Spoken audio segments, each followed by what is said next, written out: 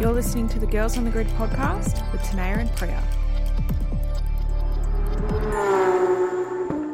Hello everyone and welcome back to episode 16 of the Girls on the Grid podcast. I'm here with Tenayah.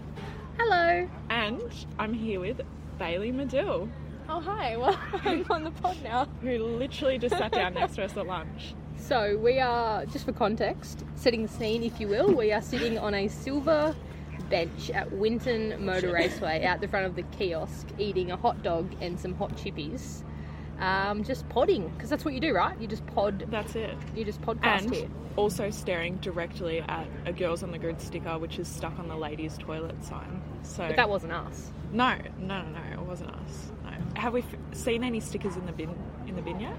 No, and we gave them to lots of drivers who had no idea about our podcast, so we just kind of assumed that they would be in the bin. But you know what the drivers did? They just handed them straight to the PR chicks, and they just held them. So I don't know what's happened. So now heaps of PR chicks throughout the lane just have these stickers. I wonder, although we know what one driver did. Thomas Randall put it in his car, which is a bit special. But other than that, I don't think any of them really care. Didn't Mark Winterbottom put it on his child, or was that you guys? Oh, who did put it on his child? Yeah. That was his child put it on himself. Oh, okay. Oh. I was like, I'm so here for was this. it Elliot? Elliot took it off Renee Cute. and put it on himself. We should just go stick out stickers on more children, I reckon. We just go walk around and do it. We should not do that.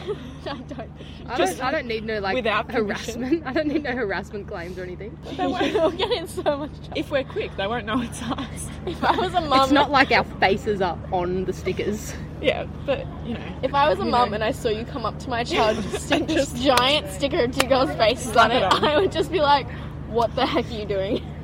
Who the heck is Bailey? What is she doing here? Yeah, what are you doing here, Bailey? What am I doing here? Introduce her. Bailey, tell us what you do. I work for Airtime with Priya. And with me. This weekend we're currently doing Porsche Carrera Cup and a little bit of supercars work, which is really fun. Enjoying it, loving life. What do you do at Airtime? I'm a junior presenter at Airtime and also a production assistant / a whole bunch of other things. Jess Yates. Watch out. I hope so. That's the goals. goal. It's the goal. It's the main goal. She is goals. Like, you can't top that. And if you keep being nice to me, you might get your own episode soon. Oh, thank you. Only if you keep it up. Have I been nice to you? I'm always bantering with you. We always insult each other at work. And we're really mean to each other, so we'll see. That could make a good pod, actually. Priya and I used to have this relationship that Priya and Bailey have, and then she left me. Yeah, Bailey's the replacement. Sorry, Tenayah. I'm sorry, I still love you. The problem is now is that we look alike too when we wear the same outfit. We're That's literally true, wearing the same clothes. I mean, we always same have the sleeves, same black shoes, sleeves. same haircut. You copied me. It's fine. So She fine. says I copied her, but she definitely copied me. I had it first. We both had blonde hair, and so we already looked the same. And then I booked to get my hair done brunette, and then she posted on Instagram that she got her hair brunette. So I messaged her and I said, hey, look, I didn't message you. I think I brought it up with you when I saw you next. And I said, hey, look, I'm not actually copying you, but I actually am getting my hair done the same. Yeah, just establishing so we don't have beef at work. You're just trying to be me. It's fine. Yeah. I'll admit And you're just trying to be Jess Yates. It's fine. Oh, of course, but like the brunette version. Do you ever walk past Jess Yates and just can't Holy help shit. but stare at her? You have a God. massive ant on you. Oh my god. That's definitely That's me. live action That was pod huge. right there. Okay, back to Jess Yates, Okay. the important topic. Do you ever just walk past her and just stare at her? Yeah, I do actually. But the thing is, I've met her a bunch of times. And she's really nice. So sometimes during the race, like I'll go in, and I feel like I'm annoying her, but she's always super lovely about it. And I'll just ask her a bunch of questions, like what she's doing to prepare during the race, like how she does what she does, because she's so amazing at it, and she's the best. She's so helpful. She is the best, and we want to get her on the pod. So let's make that game plan. And Priya's just Snapchatting us mid-podcast. So, sweet. So here at Winton this weekend, I found Katie, who I actually met at Winton earlier this year, different Winton trip. And she currently goes to Wodonga TAFE, and she's studying motorsport, mechaniciness, whatever the actual proper course is. Mechaniciness. And I just went and had a quick chat to her about what she's doing this weekend with Garth Walton Racing in the Porsche Carrera Cup Championship.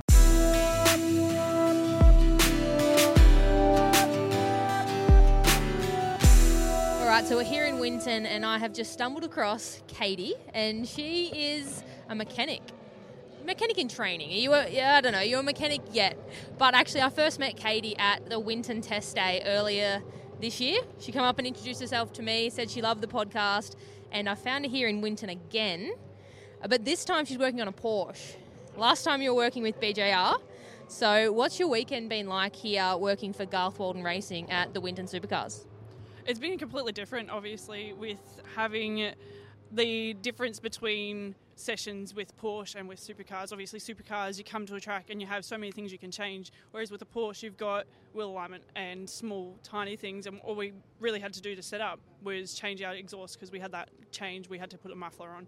So with that, it's a bit of more relaxed, but when you've got back-to-back races like today, we had a 25-lap race, and then we've got a small period of time where we've had multiple things we've had to change. We've had to come straight off the track and go straight back into the garage and just quickly turn around to be able to get to the next race. So yeah, it's been pretty quiet, and now it's been pretty hectic, but it's been really good. Yeah, definitely. So tell us a little bit about how you got into doing what you're doing now. You can actually hear the supercars on track. So did you grow up as a supercars fan? Yeah, I've always grown up as a supercars fan.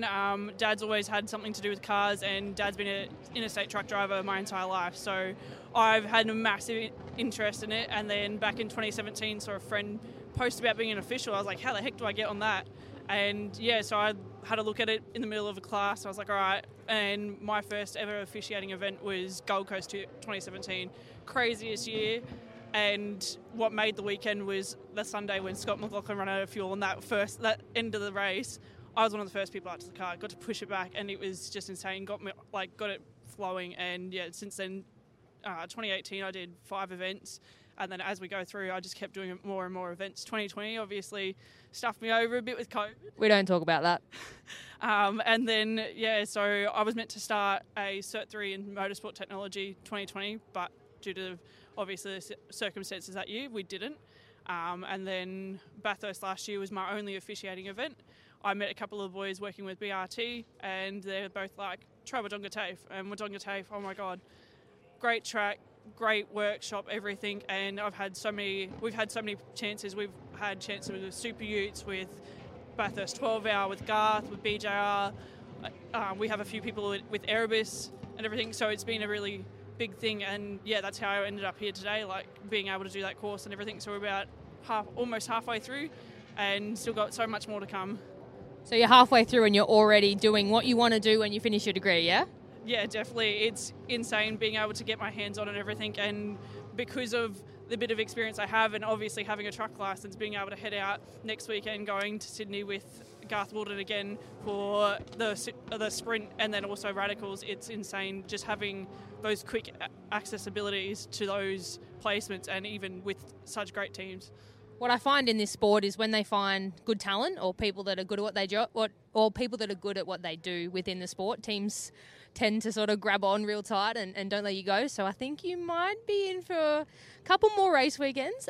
Be prepared for the drastic change in schedule of your life, because weekends aren't weekends. Your weekends are Monday, Tuesdays. But, like, is this what you want to do? Obviously volunteered, you're a big fan of the sport, and volunteering's not easy. But I find that lots of people we talk to here on the podcast volunteer, and it seems to be a little bit of a secret to success if you want to make it in the industry. Talk about your volunteering experience. What did you do? Were you a pit lane official, flag marshal? What did you get up to? So I started, and I've always been a pit lane official, just because obviously I'd rather fine-tune that one experience before jumping into the next, because if you don't understand that, you're not going to be able to go into another spot and be like, all right, well, I understand this, so I've got that bit of knowledge, and it's better to have the knowledge and move forward.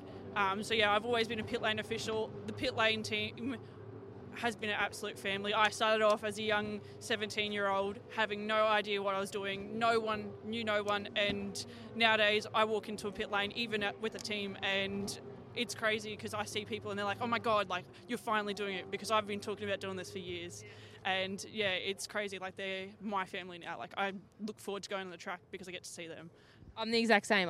Even at the 12 Hour last weekend, I still can walk up the Bathurst 12 Hour lane, or Bathurst in general. It's all the same crew. They all just live and breathe motorsport and wave. And there's Adrian here this weekend who has been around.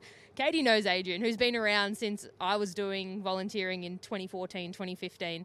And they all still know you. And they all just watch these young girls and boys who come up through the ranks and they talk about it. You have a conversation with people, and what do you want to do? I want to be a videographer. I want to be a mechanic. I want to do this. And then it must be so cool for them to be like, you've gone and done it. Like, it's actually really good. I still wave to so many people, like Michelle at Bathurst. Katie knows Michelle. She's the chief pit lane kind of marshal.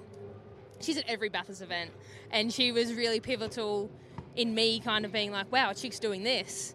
And that was really cool. She was always so lovely to me, and I saw her at Bathurst 12 hour last weekend, saw her at Bathurst 6 hour a couple of weeks before that.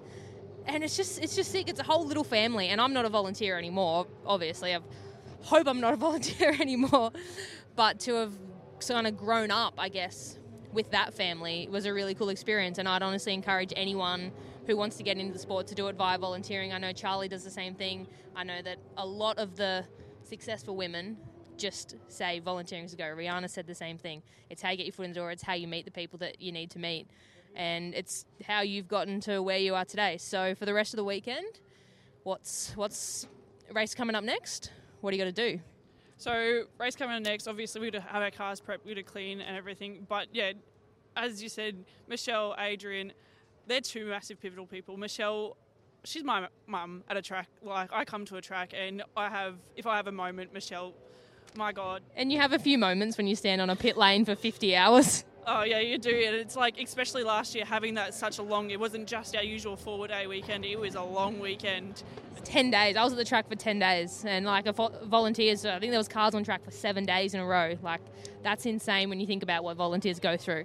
Yeah, and that's exactly it. Like, it was a long weekend and we had a few people, like, obviously go down. And Michelle was always, she's like, if you have an issue, you give us a call. Michelle is one person that I will probably always say, if it wasn't for her, I probably wouldn't be where I am. But yeah, at the moment, it's just cleaning, prepping cars, make sure we've got everything ready to go, because Dylan's doing great. He's up there, and with a bit of traffic, we did have an issue yesterday, but we're getting there. And it's insane being able to be here and even have an experience at this, because a couple of years ago, I never thought that it was a possibility. And then after meeting everyone, meeting Tenayah, meeting like Charlie, they're all right. Volunteering is definitely the way to go, because at the moment I'm not getting paid for this. I'm simply being like, I'll put my hand up, and yeah, like, if you love it, your life is race weekends. Like, there's a couple of people from TAFE, they're struggling with the nights, and I'm like, oh, but like, this is race weekend. It's where I want to be, where you want to be. Like, nothing better than a race weekend or even being in a workshop. So that's definitely where it's at. And honestly, if you love it, the money follows. You know, if you love it that much, the money does follow, and I'm a testament to that. You just got to love it, you know, eat, sleep, breathe, race cars, and the money follows, because people pay for good people, and you just exude confidence when you love it so much.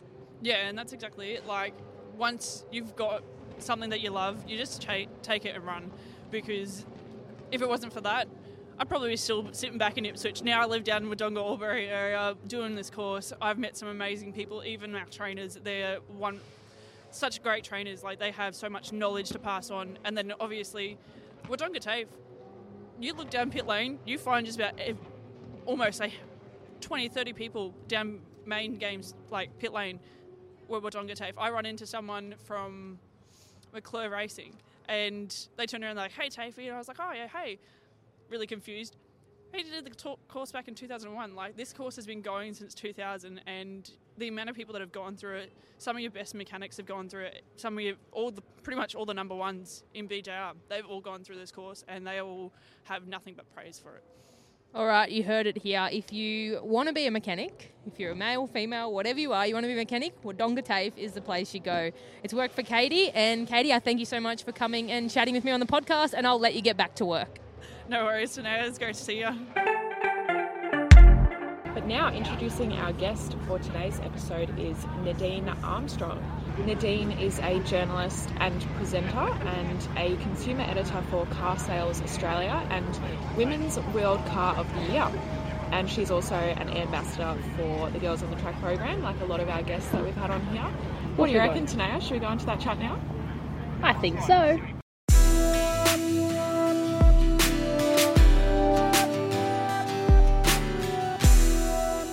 Absolute pleasure to welcome Nadine Armstrong to the Girls on the Grid podcast. Welcome, Nadine.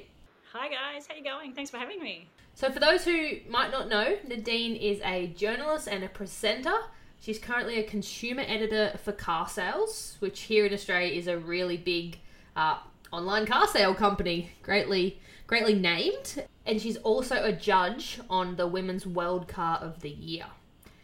And like a few of our previous guests, she is also an ambassador for the Girls on Track program, which is such a great initiative. So it's great to have you here, and thanks for joining me and Priya. Thank you. Yeah, I guess so. We kind of wear many hats. Car sales being my main one. I've been with the car sales crew for about 10 years now, actually. So it's a solid day job there, and then I fit in the other stuff around that, to be honest. So on top of a couple of kids and family life. So. And you've had a love for cars since you were quite young. You grew up riding motorbikes. So can you go back a bit and tell us how you initially got into motorsport journalism? Yeah, we had a holiday house sort of in the country up sort of near Dalesford in Victoria, and so we had dirt bikes. So I was kind of riding mini bikes from sort of 4 or 5. Had a little Honda mini bike and then a RM50 and kind of progressed from there. So it was more dirt bikes to start off, to be honest. So I was riding bikes first and then got into cars. I always loved cars. I remember like reading like old classic car magazines and like Auto Traders and like, trying to pick out, what car I would have from a very young age. I wanted an Alfa Romeo GTV, and I think at some stage in life, Dad just put the stomp on that one, and I ended up with something far more sensible for my first car. But yeah, always loved cars and motorbikes. I've had motorbikes when I could get my motorbike license. I had a road bike for a while. I had a 250 Proddy, and then I had a Harley Davidson for a while. So so I've been around 2 and 4 wheels for some time, and being part of that Motorsport Australia, the Girls on Track program, it really sort of warms my heart, because I think as a young girl I never had anything like that. We never had role models growing up. You never saw women driving a race car, let alone trackside or in pit lane. So it really speaks to me. You're my kind of chick. Loves the 2 wheels. There's a few of us out there, and Tenayah would be loving this. The knees didn't quite recover from a couple of stacks, but anyway. I'm the same. That's fine. Boys dig cars, if you didn't know. So was motorsport your first focus when you got into journalism? Was it the love of motorsport that brought about the love of journalism, or was it was a chicken or the egg? What came first for you? Yeah, it was cars actually, and I used to read all the magazines, Wheels, and it wasn't so much digital back then. It was all print media. So I used to read all of those weekly papers. I'd get the Age lift out. I think it was on a Wednesday or a Thursday. They'd have their cars lift out, and I'd read all of that. And I guess more and more increasingly, I realised that they were all men's voices in there, and it was all talking to men, to be honest. And the older I got, the greater that seemed like a crying shame. And I loved cars, and it wasn't until much later in life that I decided that journalism and motoring journalism particularly was what I wanted to do. But I really saw that there was a gaping hole in the market. They weren't, not only were the women not riding it, but they weren't speaking to women either. They weren't really speaking in a way that women would engage with stories about cars. And we know that women make up around 80% of car buying decisions are made by women these days. So, do the math there, and you're missing a fairly, commercial opportunity. So, I kind of hunted down, is probably the right word, the editor at the Age at the time. So I started working for Fairfax in their print team, and I wrote a couple of stories for free at the time. And I remember, I think it was a Hyundai that I went into a dealership and kind of pretended that I was going to buy a car so I could get it for an afternoon, so I could do a road test and write about that car. And it was just one of my fond memories of, doing a bit of hustle in the dealership to get the car for a while, and wrote my story and submitted it. And it kind of went from there. As a writer for car sales, what sort of things do you write about? So my kind of week on a plate, I guess, is like every Wednesday I get a different car. So we get all of the new cars to the market. So it's all new car testing that I do. So every Wednesday I get a new car, and increasingly now we write a story, but we also do video, because video is king these days. So YouTube and so forth. So so it's a lot of writing. It's a lot of driving. So we usually work to a template, so we know what we need to cover in a car review, and they're really important things around, what's its purpose, budget, competitors, what kind of lifestyle, what life stage you might be in to drive this car, things about after sale, service and warranty, cost of ownership, all of the things that you would have to explore if you're buying a new car, basically. And then other things like, can you fit 3 child seats in the second row? And, can I fit a mountain bike in the boot? So we kind of look at every car based on, is it fit for what its intended purpose is? So if you've got a race car, for example, or a sports car, you might get to take it out on the track. If you've got a 4-wheel drive off-roader, you'd go off-road somewhere and test it. So really try and put it through the paces as an owner would, and then we write about it. So that's not a bad gig, getting a new car every week. But do you find it hard to have that stability of having one car usually? It's not too bad. We've got a family. I've got an old vintage car that's our car, but for the most part, it's not bad. We just sort of use it as if it's our family car. So basically, it just fits straight into our life.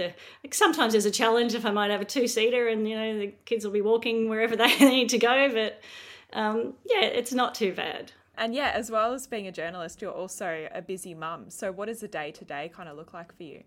It's pretty random, to be honest. I probably get my work schedule a couple of weeks at a time, maybe a month at a time. So I plan around that. My kids are 11 and 12 now, so fairly self-sufficient in terms of, the morning routine, and they can get to school. So, living in Victoria and living in Melbourne, it's really nice to have my children back at school, which is, hasn't been the case in the last couple of years. So, the whole flexible working has been at the forefront for the last 2 years. And, car sales are a very supportive company in that regard. So we've been incredibly lucky. And so would you usually work at the office, or is it an at-home type thing as well? I'm pretty much at home. We have a bit of a hybrid working system. So car sales, if you want to work in the office, you can. If you want to sort of do, part-time in the office and some at home, or if you want to work completely at home. It's one of those things that quite often the day I'll think, I'll go to the office today. It's like I go in, like none of my team are there because they're all out, on car launches or testing cars. So for the most part, if we catch up, it's, on the road. If we're doing a multi-car comparison or something, we'll all, work together out in the field, so to speak. So yeah, it's a very fluid. There's no great structure around what we do. It's kind of like whatever the week takes. And that's fun. And with the kids as well, have they picked up a bit of an interest in cars through what you do? They have actually. Yeah, they love Wednesday because they know that's new car day and what's going to be around, what's going to be out the front of the house. But they both do like cars. My daughter has done the Girls on Track program, so that's quite cool. She has a keen interest in that.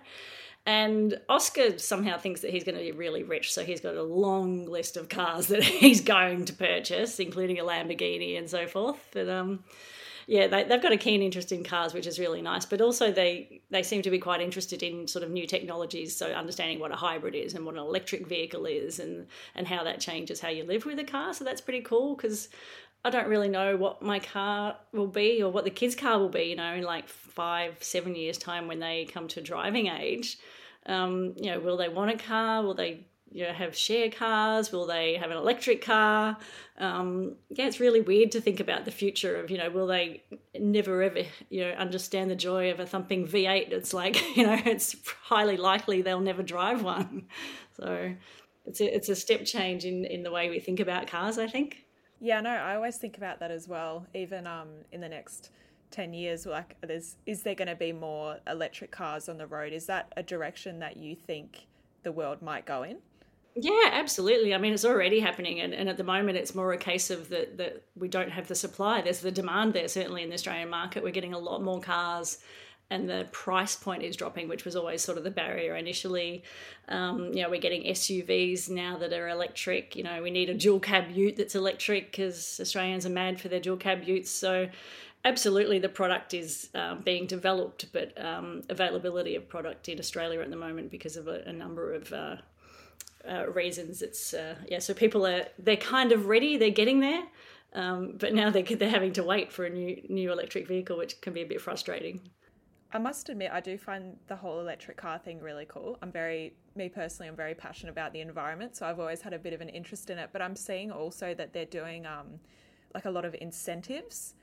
I know Tesla, they're I think offering like power bill type, paying for your power bill and stuff like that as well. Yeah. And also, depending on which state you live in, some state governments are giving, incentives and, discounts if you buy an electric vehicle. The one thing that seems to be a barrier, and it is a real barrier at the moment, is people still have range anxiety. So understand, the same way that they do with running out of petrol, they're worried about running out of charge in their battery, and that the infrastructure's not there in the same way. There are not as many charging stations as there are petrol stations. And also things like where I live, I don't have off-street parking, so I'm all dependent on destination charging, so going to charging stations, or planning my day around where I might park my car, and I can charge it while I do my chores and so on. So there's still a heap of education to happen around the electric cars, but I think the beauty of the internet is people can research it now. It's amazing. Get on car sales, of course. We've got a heap of stories, because there is that real fear around how do I charge it? What is it like to maintain? Is it going to be more expensive? But particularly I think about my kids in that generation, they have got a keen interest in the environment. So an electric vehicle is the way of the future in terms of actual tailpipe emissions. That's one way to stop it. So yeah, with the electric cars, I think it's all definitely going in the right direction, and hopefully it stays that way and stays positive, because I know there's a lot of different views on it. But for you personally, what has been your favourite car that you've owned? That I've owned or that I've had to drive? So my own, at the moment, I own, it was my dad's car, so it's a real sentimental connection. I've got an old 911, and he used to race it, so it used to be his track car. Yeah, so it's really nice, and we've spent quite a lot of time and money bringing it back to be a sort of everyday drive. Sort of ripped out the roll cage and made it much more comfortable for every day. Put in some door linings, and so that for me has a really it's my connection to my dad, and I love it very much. So, and it's one of those things that will be an ongoing project forever as we continue to throw money at it whenever we have some spare. But then, absolute, chalk and cheese. I drove the Porsche Taycan electric recently, and it's an incredible vehicle that, it is a Porsche through and through, and yet it's an electric vehicle and feels every bit like a normal Porsche. That they've done an amazing job at finding that balance, and they're selling very well. So clearly Porsche fans are on the uptake there. And obviously you've been able to drive a lot of different cars, but for you personally, what is probably your dream car? Oh, well, I guess with a future focus on, I think, sort of electric vehicles, and I would probably say the Porsche Taycan Turbo. It's, I love Porsche, so I've got the sort of the connection with that brand already, and I think what they've managed to do with an electric vehicle is pretty impressive. So yeah, might need to save for quite some time for that one though. I know you said you had an old vintage car, but how many toys do you have in the garage at the moment? I don't. So I've just got a press car at the moment. So at the moment I'm driving the Volkswagen Tiguan R, which is really cool. Yeah, but I don't have a motorbike at the moment, which is a bit of a shame. And I don't have a garage. We're often calling upon my mum's garage. She lives locally, to pop anything in there if I need to have stuff undercover. But yeah, as far as a project car, there's nothing at the moment. There's a Triumph that's been on car sales for quite some time that's begging for an owner and for a bit of work, but I think that might have to wait. And do you ever get out on track at all with any of the cars? We do. You'll find that sometimes manufacturers, if they're launching a performance car, then clearly that's where they want to show it off. So you do get out on the track sometimes. A couple of years ago, I had the privilege of... we did a story on how to get your CAMS license. So what was, now Motorsport Australia, but how to get your CAMS license. So we got a decent amount of track time, and we did our observed license test. I got out on the track in an 86, but we also got to have a drive in a Formula 4. So some open wheeler action was really, really cool. It's like, yeah, I mean, there's such a huge difference between being in like a proper car compared to like the vulnerability of being an open wheeler. It was like hectic and crazy, and felt more like being on a motorbike than in a car, to be honest. Is that, being able to see the wheels right in front of you and like the wind in your face, and yeah, it was fantastic. So yeah, quite privileged to be on the track in something like that. And did that give you a bit of a desire to want to race at all? Well, I think at the time it did. You can get a bit carried away with yourself, I think. But the reality is, I don't have the time or the budget to do that, and potentially the skill was probably another big factor there. But yeah, it was a lot of fun. So yeah. Yeah, I know. I'm definitely the exact same, but obviously with my dad racing, I think I approached him recently and I said, oh, I'd love to have a go in an 86 or an Excel or something, and he goes, yeah, well, we're a little bit past the funding stage of that. Come on, if you can't scunge off your family, who can you? Exactly. Yeah. Oh, that's not fair. But yeah, I mean, I love getting on the track, and it's one of those things. I think the older I get, I realize I'm not as much of a risk taker as I once was. So yeah, I think if you're brought up with it, doing it and continue to do it, but then if you're not on the track for a long time, I think it changes your perspective a little bit. Yeah. And then again, I won't proclaim to have any great skill there, but it's a lot of fun. Yeah, that is so cool. So what's your favourite memory of working or being involved in the car/motorsport industry? I must say, doing the CAMS license was a lot of fun to get some proper training on track, and to actually see what it might be like to go door to door with other cars was pretty cool. It's a very privileged position. Sometimes you kind of forget, like, manufacturers do spend a lot of time and effort and money to impress you with car launches. So you get to go to some pretty cool places. I got to go to Germany and drive on the Autobahn. So that was really cool. So I guess to see cars in different places and to travel a lot, it's a job that does let you travel a little bit. So yeah, there's definitely a lot of perks involved in the job, or any job in motorsport really. The travelling circus, the cool place you get to go visit, all the racetracks, and when you're a race car nut like all of us, going to a racetrack is just a great day out. So it's a great office. I remember when I first started out, when I was with Fairfax, I had only been there a little while, and then I got the chance I went to the Sydney Motor Show when we still had motor shows, and it was just fantastic. And it's like, it's such a onslaught, assault on the senses, all these cars and everything's in your face and they're trying to impress you, and then you have to go home to your hotel room that night and write your story, and that was amazing. And I remember I had one chicken sandwich at that event, and I was sick all night, right? I literally violently ill all night, and I had to write this story, and I'm like, yeah, this is like what I've signed up for. It's like almost tears rolling down my eyes trying to get this story, because I was like so new. I really wanted to do a good job, and so finally got that through, and then had another car launch to go to the next day. It was just this like relentless, this is what you signed up for. It's the glamour job, just, yeah. So you take the good with the bad. It's a lot of fun, and then there are a lot of deadlines that you've got to meet. So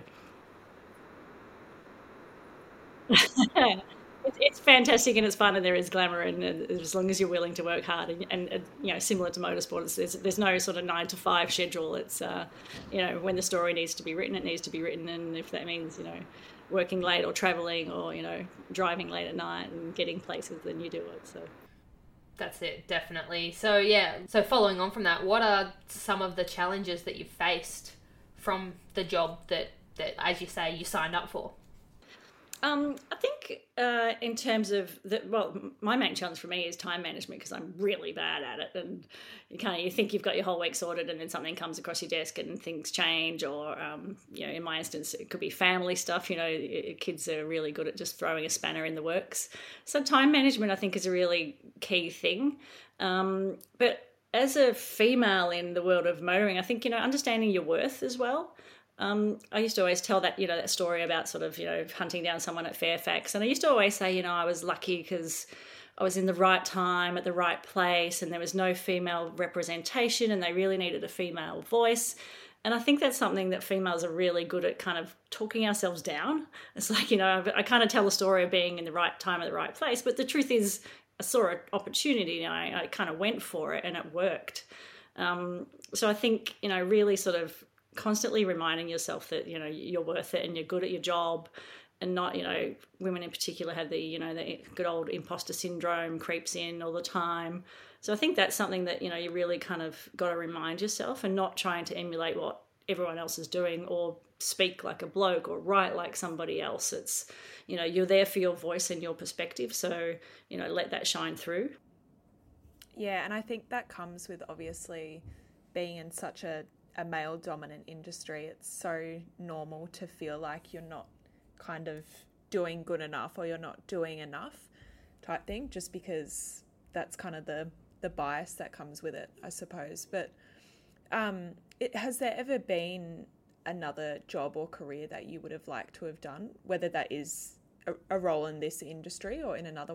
I don't know. It's funny because I think about things like, I never had my eyes open to so many careers. When I was a kid, you never thought you could work in motorsport or be a race car driver or be an engineer or anything like that. I think that I don't really know where I would have ended up, to be honest. I'd love to say I would be a race car driver or an engineer or something like that. I love problem solving, and all those kind of skills that come with any kind of STEM jobs I think are incredible. But yeah, it's kind of hard. I know when I was a kid, I wanted to be a hairdresser, for God's sake. It's like, just, because that's what girls did, right?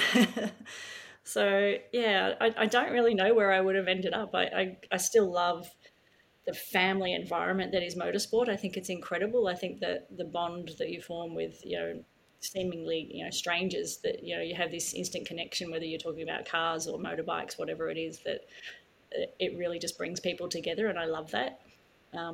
And I don't think I've experienced too many other examples in different industries that are quite that strong and that instant with that kind of thing. Yeah, definitely. So how do you balance your personal life, family, kids, all that sort of stuff, with your travelling and work commitments? You say you're bad at time management, but you must be okay.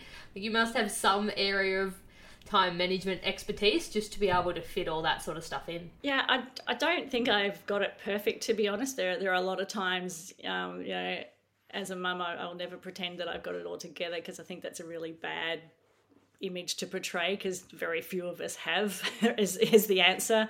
There are nights when I'm like stressed, not sleeping, crying, screaming at the kids, it just, or I have just this, brain fade where you can't work, and it's because you're focusing on other family stuff. So I think I've got a really good team of people I work with, and I think that's the key, that when you've got good people around you and clever people around you that you can rely on, that when you need it, that's the support network. And I think that comes with working with, people that are like-minded and that you can communicate well with. And I can tell people if, I've got colleagues at the moment, several colleagues that have got new babies, and I remember that, if you can't sleep at night, the sleep deprivation is the worst kind of torture you can ever imagine. And then to have to write, coherent sentences the next day, just, it's not a match. So, yeah, I certainly don't have any grand plan. I try to plan. The one thing is, if you can do a job, do it sooner rather than later, because if you think you've got spare time, then you usually haven't. But I am absolute queen of procrastination. So, in the two sentences there, you can see I've completely contradicted myself.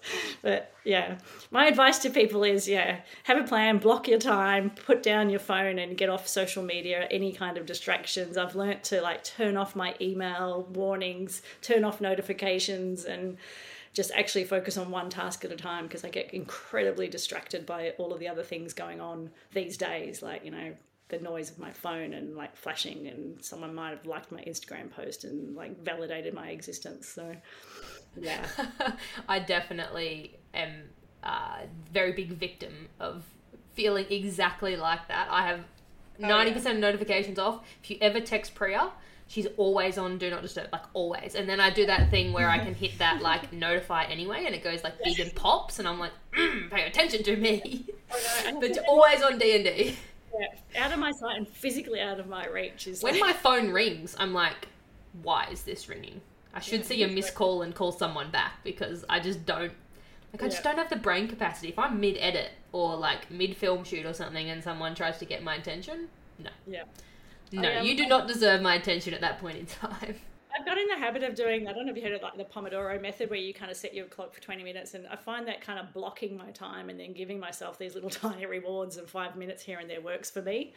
But again, it needs to be within that parameter of, okay, when that clock starts again, the phone is out of the way, and, turn off emails, don't be checking things, and, There's actually this really cool app called Forest where it's like Pomodoro. It's like Pomodoro method, and you grow your tree for 20 minutes. And you grow a tree, and then you get like your 5 minutes, or then you do an hour block and you get your 5 minutes or your half an hour, whatever it is after the big block. Yep. But if you pick up your phone during that timer and exit the app, it kills all your trees. Yes. It's like tree murder. And I'm like, me. I'm not going to touch my phone. I don't want to kill my trees. Like, I just spend so much effort growing them. I don't want to just don't touch my phone. And that's how I get like a solid 8 to 10 hour workday. Yeah. Because I'm not going to kill my trees. They mean so much to me. And it feels kind of like contradictory to the digital age that we live in, that it's like the only way I can get things done is to turn off all of the things that I depend on in my life. And work out and work so hard. Work so hard not to kill your virtual trees. I know. I might try that. Yeah. So good. Such a good app. We'd all be able to get so much more done. We'd all be so much further ahead in life if we just didn't have these phones. I know. It's just the internet is amazing, and it's our livelihood, but at the same time, it's this little rabbit warren, black hole of antisocial behaviour that you need to find a balance. Totally so. And it is the same with everything. It has its pros and cons, and the world of social media, not really many of us would probably still have a job if there wasn't the rise of it, and if it didn't, I wouldn't have a job. And if it didn't have the role that it has in today's society. So whilst, like our job, we say it has the glamour and the harder times, I guess everything sort of has that good and the bad side. Yeah, and I think social media has proven to be, when it works well, it's amazing. And the way it has connected the motoring world and the female motoring world, I think, is incredible. I think I've met a lot of amazing people through, direct messages, and people have the ability to reach out. I think, everyone feels a little bit more relatable, and you can, reach out to people, and I think that's fantastic. So, yeah, whereas I'm not sure how people sort of track down people, 20 years ago, before that, you would have that direct access to a person, or find someone, or feel like you can relate to somebody. So I think there are some really good ways that it works. As someone who's only 23, didn't they just tie notes to like pigeon legs? Isn't that how it was done? I remember way back, and I'm going to show my age now, way back when I was just sort of one of my first jobs, and they were talking about the internet, okay? And I was a bit confused because they said we were going to be able to buy things through our computers, and I just did not get it. So, yeah, there, stick that where it doesn't shine. And look where we are now. And now what? We have absolutely everything literally in our back pocket. Proficient online shopper. That's me too. But you also mentioned you are a panel judge for Women's World Car of the Year. So can you tell us a little bit about your involvement there? Yeah, I started with Women's World Car of the Year probably about 8 or 9 years ago. I think they've been around for a long time, and it kind of started as a way to actually bring together female motoring journalists throughout the world, because again, at that time, it was a fairly lonely space. There weren't other women that you could connect with, and it was also to show that we had a really valid voice in the market, that it wasn't so much that we are rating cars in a different way, but we have a very different way of talking about them, and we also saw it as a way just to connect each other. So there are 53 of us, 44 countries, 53 judges now throughout the world, that we talk quite regularly. Because we have WhatsApp groups, I'll kind of wake up. There's only a few of us sort of in the Asia Pacific region, so they're all chatting while I'm sleeping, and I'll wake up to 65 messages about something that's happened internationally. But it's a really great way to link people. It's a really tricky role to find a vehicle to name as the Women's World Car of the Year, because we all have very different markets, and not all cars are sold in the same markets. They're not all called the same thing in the same market, and they're not all valued the same way. So I recall that one year it was the Defender that won, and some people were like, that's just a ridiculous vehicle for our market. So you're not going to find a Defender in the middle of Paris, right? So it's really fun to see how one market will have an opinion on one car, and another one it will just be incredibly irrelevant, basically. So so it gives us really good insight to how people think about cars, and also how manufacturers market them differently throughout the world. So but all in all, it sort of it's a family that, of women throughout the world who are all doing a really similar thing and, doing a really good job at it. I think there might be a couple of pod guests in there that we should reach out to for a chat. Yeah, that'd be But whilst on this topic, I would like to put my vote in for a Toyota RAV4 as Women's World Car of the Year. Because if you see my Instagram, that thing is the love of my life. The McLeod Media Mobile, no man can ever make me feel better about life and the joy of life than my Toyota RAV4 that is in McLeod Media Blue with my custom number plate. Seriously, Toyota need to get that statement in their marketing. That's going to be like... I'll give them a testimonial. Good Lord, that car. I walk outside and it's like I can see through to my garage and I'm just like, she's pretty beautiful. Love you. I just love you. You can get so emotionally connected to your vehicle. It's I worked so hard for it, and the day it turned up, Priya took me down to the dealership, and it was just... I'm actually welling up. It was an emotional day, I will admit. I'm actually welling up, getting emotional about my car. And this should be serviced and check the tyre pressures and... I got it serviced for the first time because it's nearly a year old. I got it serviced for the first... I've actually got like literal water in my eyes. Got it serviced for the first time like a week ago for its first year checkup. Yeah. It's just a big achievement for you though. It's a good car. And you worked bloody hard for it. Like my first brand new car. It's the best. I need to stop crying. Okay, next question in the podcast is... So you mentioned at the top of the podcast that it's great to be involved in the Girls on Track program, which I remember when that wasn't a thing. You said before that you never had sort of a women's kind of role model. I remember at Sandown 2019, they had the Dare to Be Different program, which was the former branding of Girls on Track. So I remember when that came about, and I was in Madeline Stewart's pit, and this group of about 15 young girls come around, and I was like, hang on. Like, this is really cool. Yeah. And then it got rebranded to Girls on Track to be in line with the FIA. So how did you get involved in that program? What was that process like, and what do you do? Yeah, so I'm an ambassador from the... And it came around through... I saw an initial media release about it, actually, from Motorsport Australia when it first came through, and... One, I wanted to write about it, but two, I really wanted to support it. And I also knew that car sales would want to support it as well. So we kind of went in together and met with them. And so car sales are a big supporter of Girls on Track. And I volunteer my time as well. So, whenever there's an activation that I can get to. So we expose the girls to, the full gamut of things in terms of motorsport. So while being behind the driver's seat is like the pinnacle, and that's what we really want to see, because that's where, you get the most coverage, and that's what the girls need to see, that they can reach that position. It's also about being an engineer. It's about being an official. It's about being a pit reporter, about marketing and PR and everything else that goes with motorsport. So it really gives them, great exposure. If they love motorsport but don't want to drive, there are a heap of other ways to be involved, as you girls can attest to. So, and we realised that, talking to girls from a really young age, it's around, by the time girls leave primary school and start high school, they've already got in their mind a little bit about what they want to do. So it's really important to plant those seeds quite young. And also, by the time they get to year 9 and 10, they're choosing subjects that are critical to, their, further education. So again, you need to have that conversation, and STEM has had a sort of a, it's been a bit of a dirty word for a long time. I think it's been really misconstrued, and if you kind of think about it in its terms of, it's bringing a lot of different skills together, and at the heart of that is problem solving and communication and project management, and, being able to deal with problems, and that's what girls are actually really good at. So, it's a match made in heaven, and this program really just is sort of, bringing it to the masses in a really fun way through motorsport. And you also mentioned that your daughter has done the Girls on Track program. So we haven't actually heard from someone who has taken part in it as a student, I suppose. How did she find it?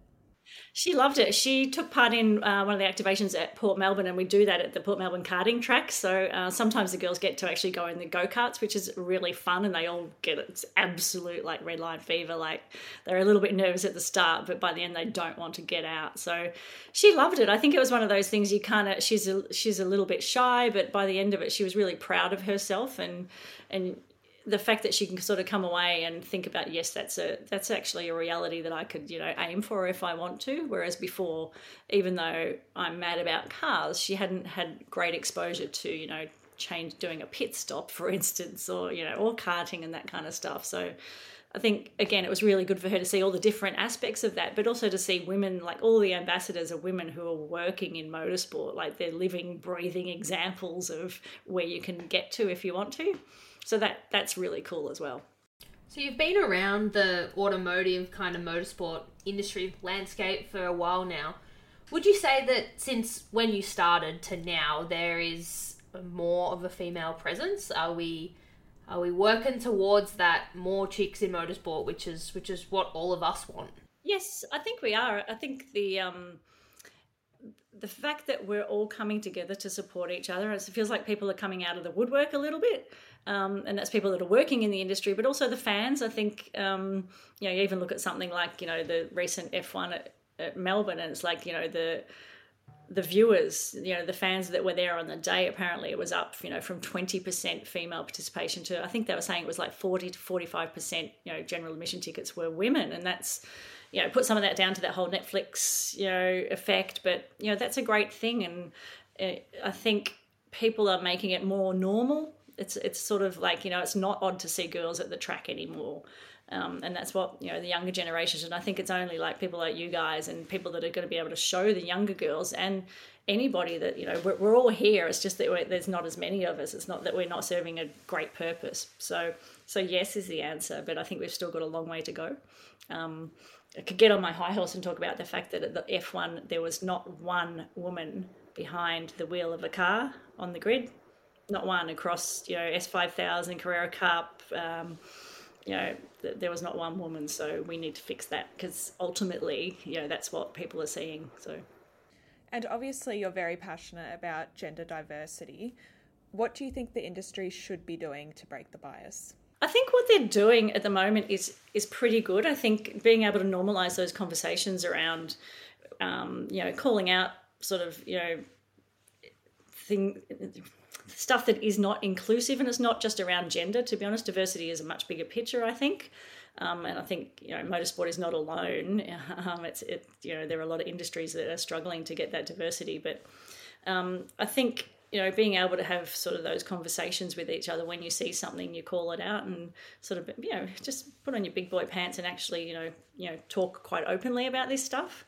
And I think women are getting much better at feeling confident to do that as well. And like I said, sort of owning and knowing your value and knowing your worth, knowing when to say yes and knowing when to say no in a work situation, supporting each other. And, we've got a lot of amazing men in the world of motorsport as well who are, really, supporting women's development. So I think we're doing well. I think, a lot of people talk about, having quotas and all of that kind of stuff in motorsport, but I don't know if that's a force fit. I think, you need to reward talent where it is. So I think that's a really tricky one in motorsport. Sadly, it's a very expensive sport. So there are lots of barriers that are not just gender or diversity to actually getting on a grid. But I think we're all having the right conversations. That's what I'm trying to say. Yeah, and to have you guys talk about this kind of stuff on a public platform really helps too. So are there any people in the motorsport arena who personally inspire you that you look up to, or potentially women that were doing it before you sort of made your way or climb up the ladder, if that's the right way to explain it? Yeah, there are heaps of people, and I guess because I know more intimately people like Jess Dane, who is an incredible ambassador and is a very generous person with her time. They're the kind of people that will have a conversation with anybody. You rock up to the pits and have a chat with somebody like that, and it makes you feel good and included. And I think about, obviously, Molly Taylor has been someone on the world stage that is incredibly humble, but, so accomplished in what she's managed to achieve. And that's through, damn hard work and a lot of sacrifices. And I know you've talked about sacrifices before on this podcast, but, people don't sort of think about all of the things that you have to give up to get where you are to be, a world champion.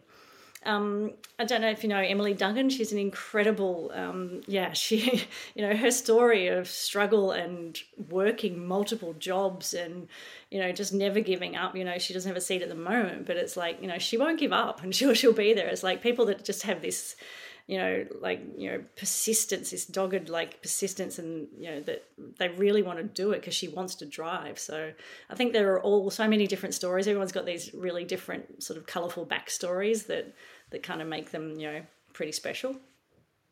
What is your advice for other women getting into motorsport? Back yourself and network. It's about meeting people. So just have the conversations. It's like put yourself out there and talk to people.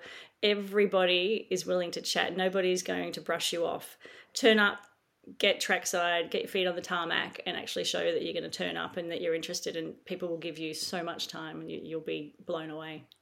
Yeah, awesome. And it's the key. It's one of the big keys, as well as being good at what you do. Whatever you want to do, make sure you're good at it. Make sure you never stop working towards it, I guess. But networking, I tell everyone, I go to some events purely just because of the networking opportunities and the people, and being seen in environments where people that you want to work for or people you want to work with are, and just being seen. Nothing beats that face-to-face, and particularly if you're interested in motorsport, just proving that you're going to turn up is one thing, that you've and being committed. Your weekend and you're hanging out and you want to actually talk to people. And I think, people that have a genuine passion and that they love it, it just shines through, and everybody will respond to that. So definitely. All right, that is it from us, Nadine. We thank you so much for joining us for a quick chat today for the Girls on the Grid podcast. It's been an absolute pleasure to talk to you, and I can't wait to see what you do next. You're kind of unstoppable, so it's cool to watch the journey. Thanks, guys. I love what you're doing. Please keep it up, and I look forward to listening to the next podcast, the next 100 or so. So this has been a super stacked episode. We thank you guys so much for tuning in to the Girls on the Grid podcast. Thanks to Bailey, Katie, and of course Nadine. That is it from us, and we will talk to you next week. You've just listened to another Network R production.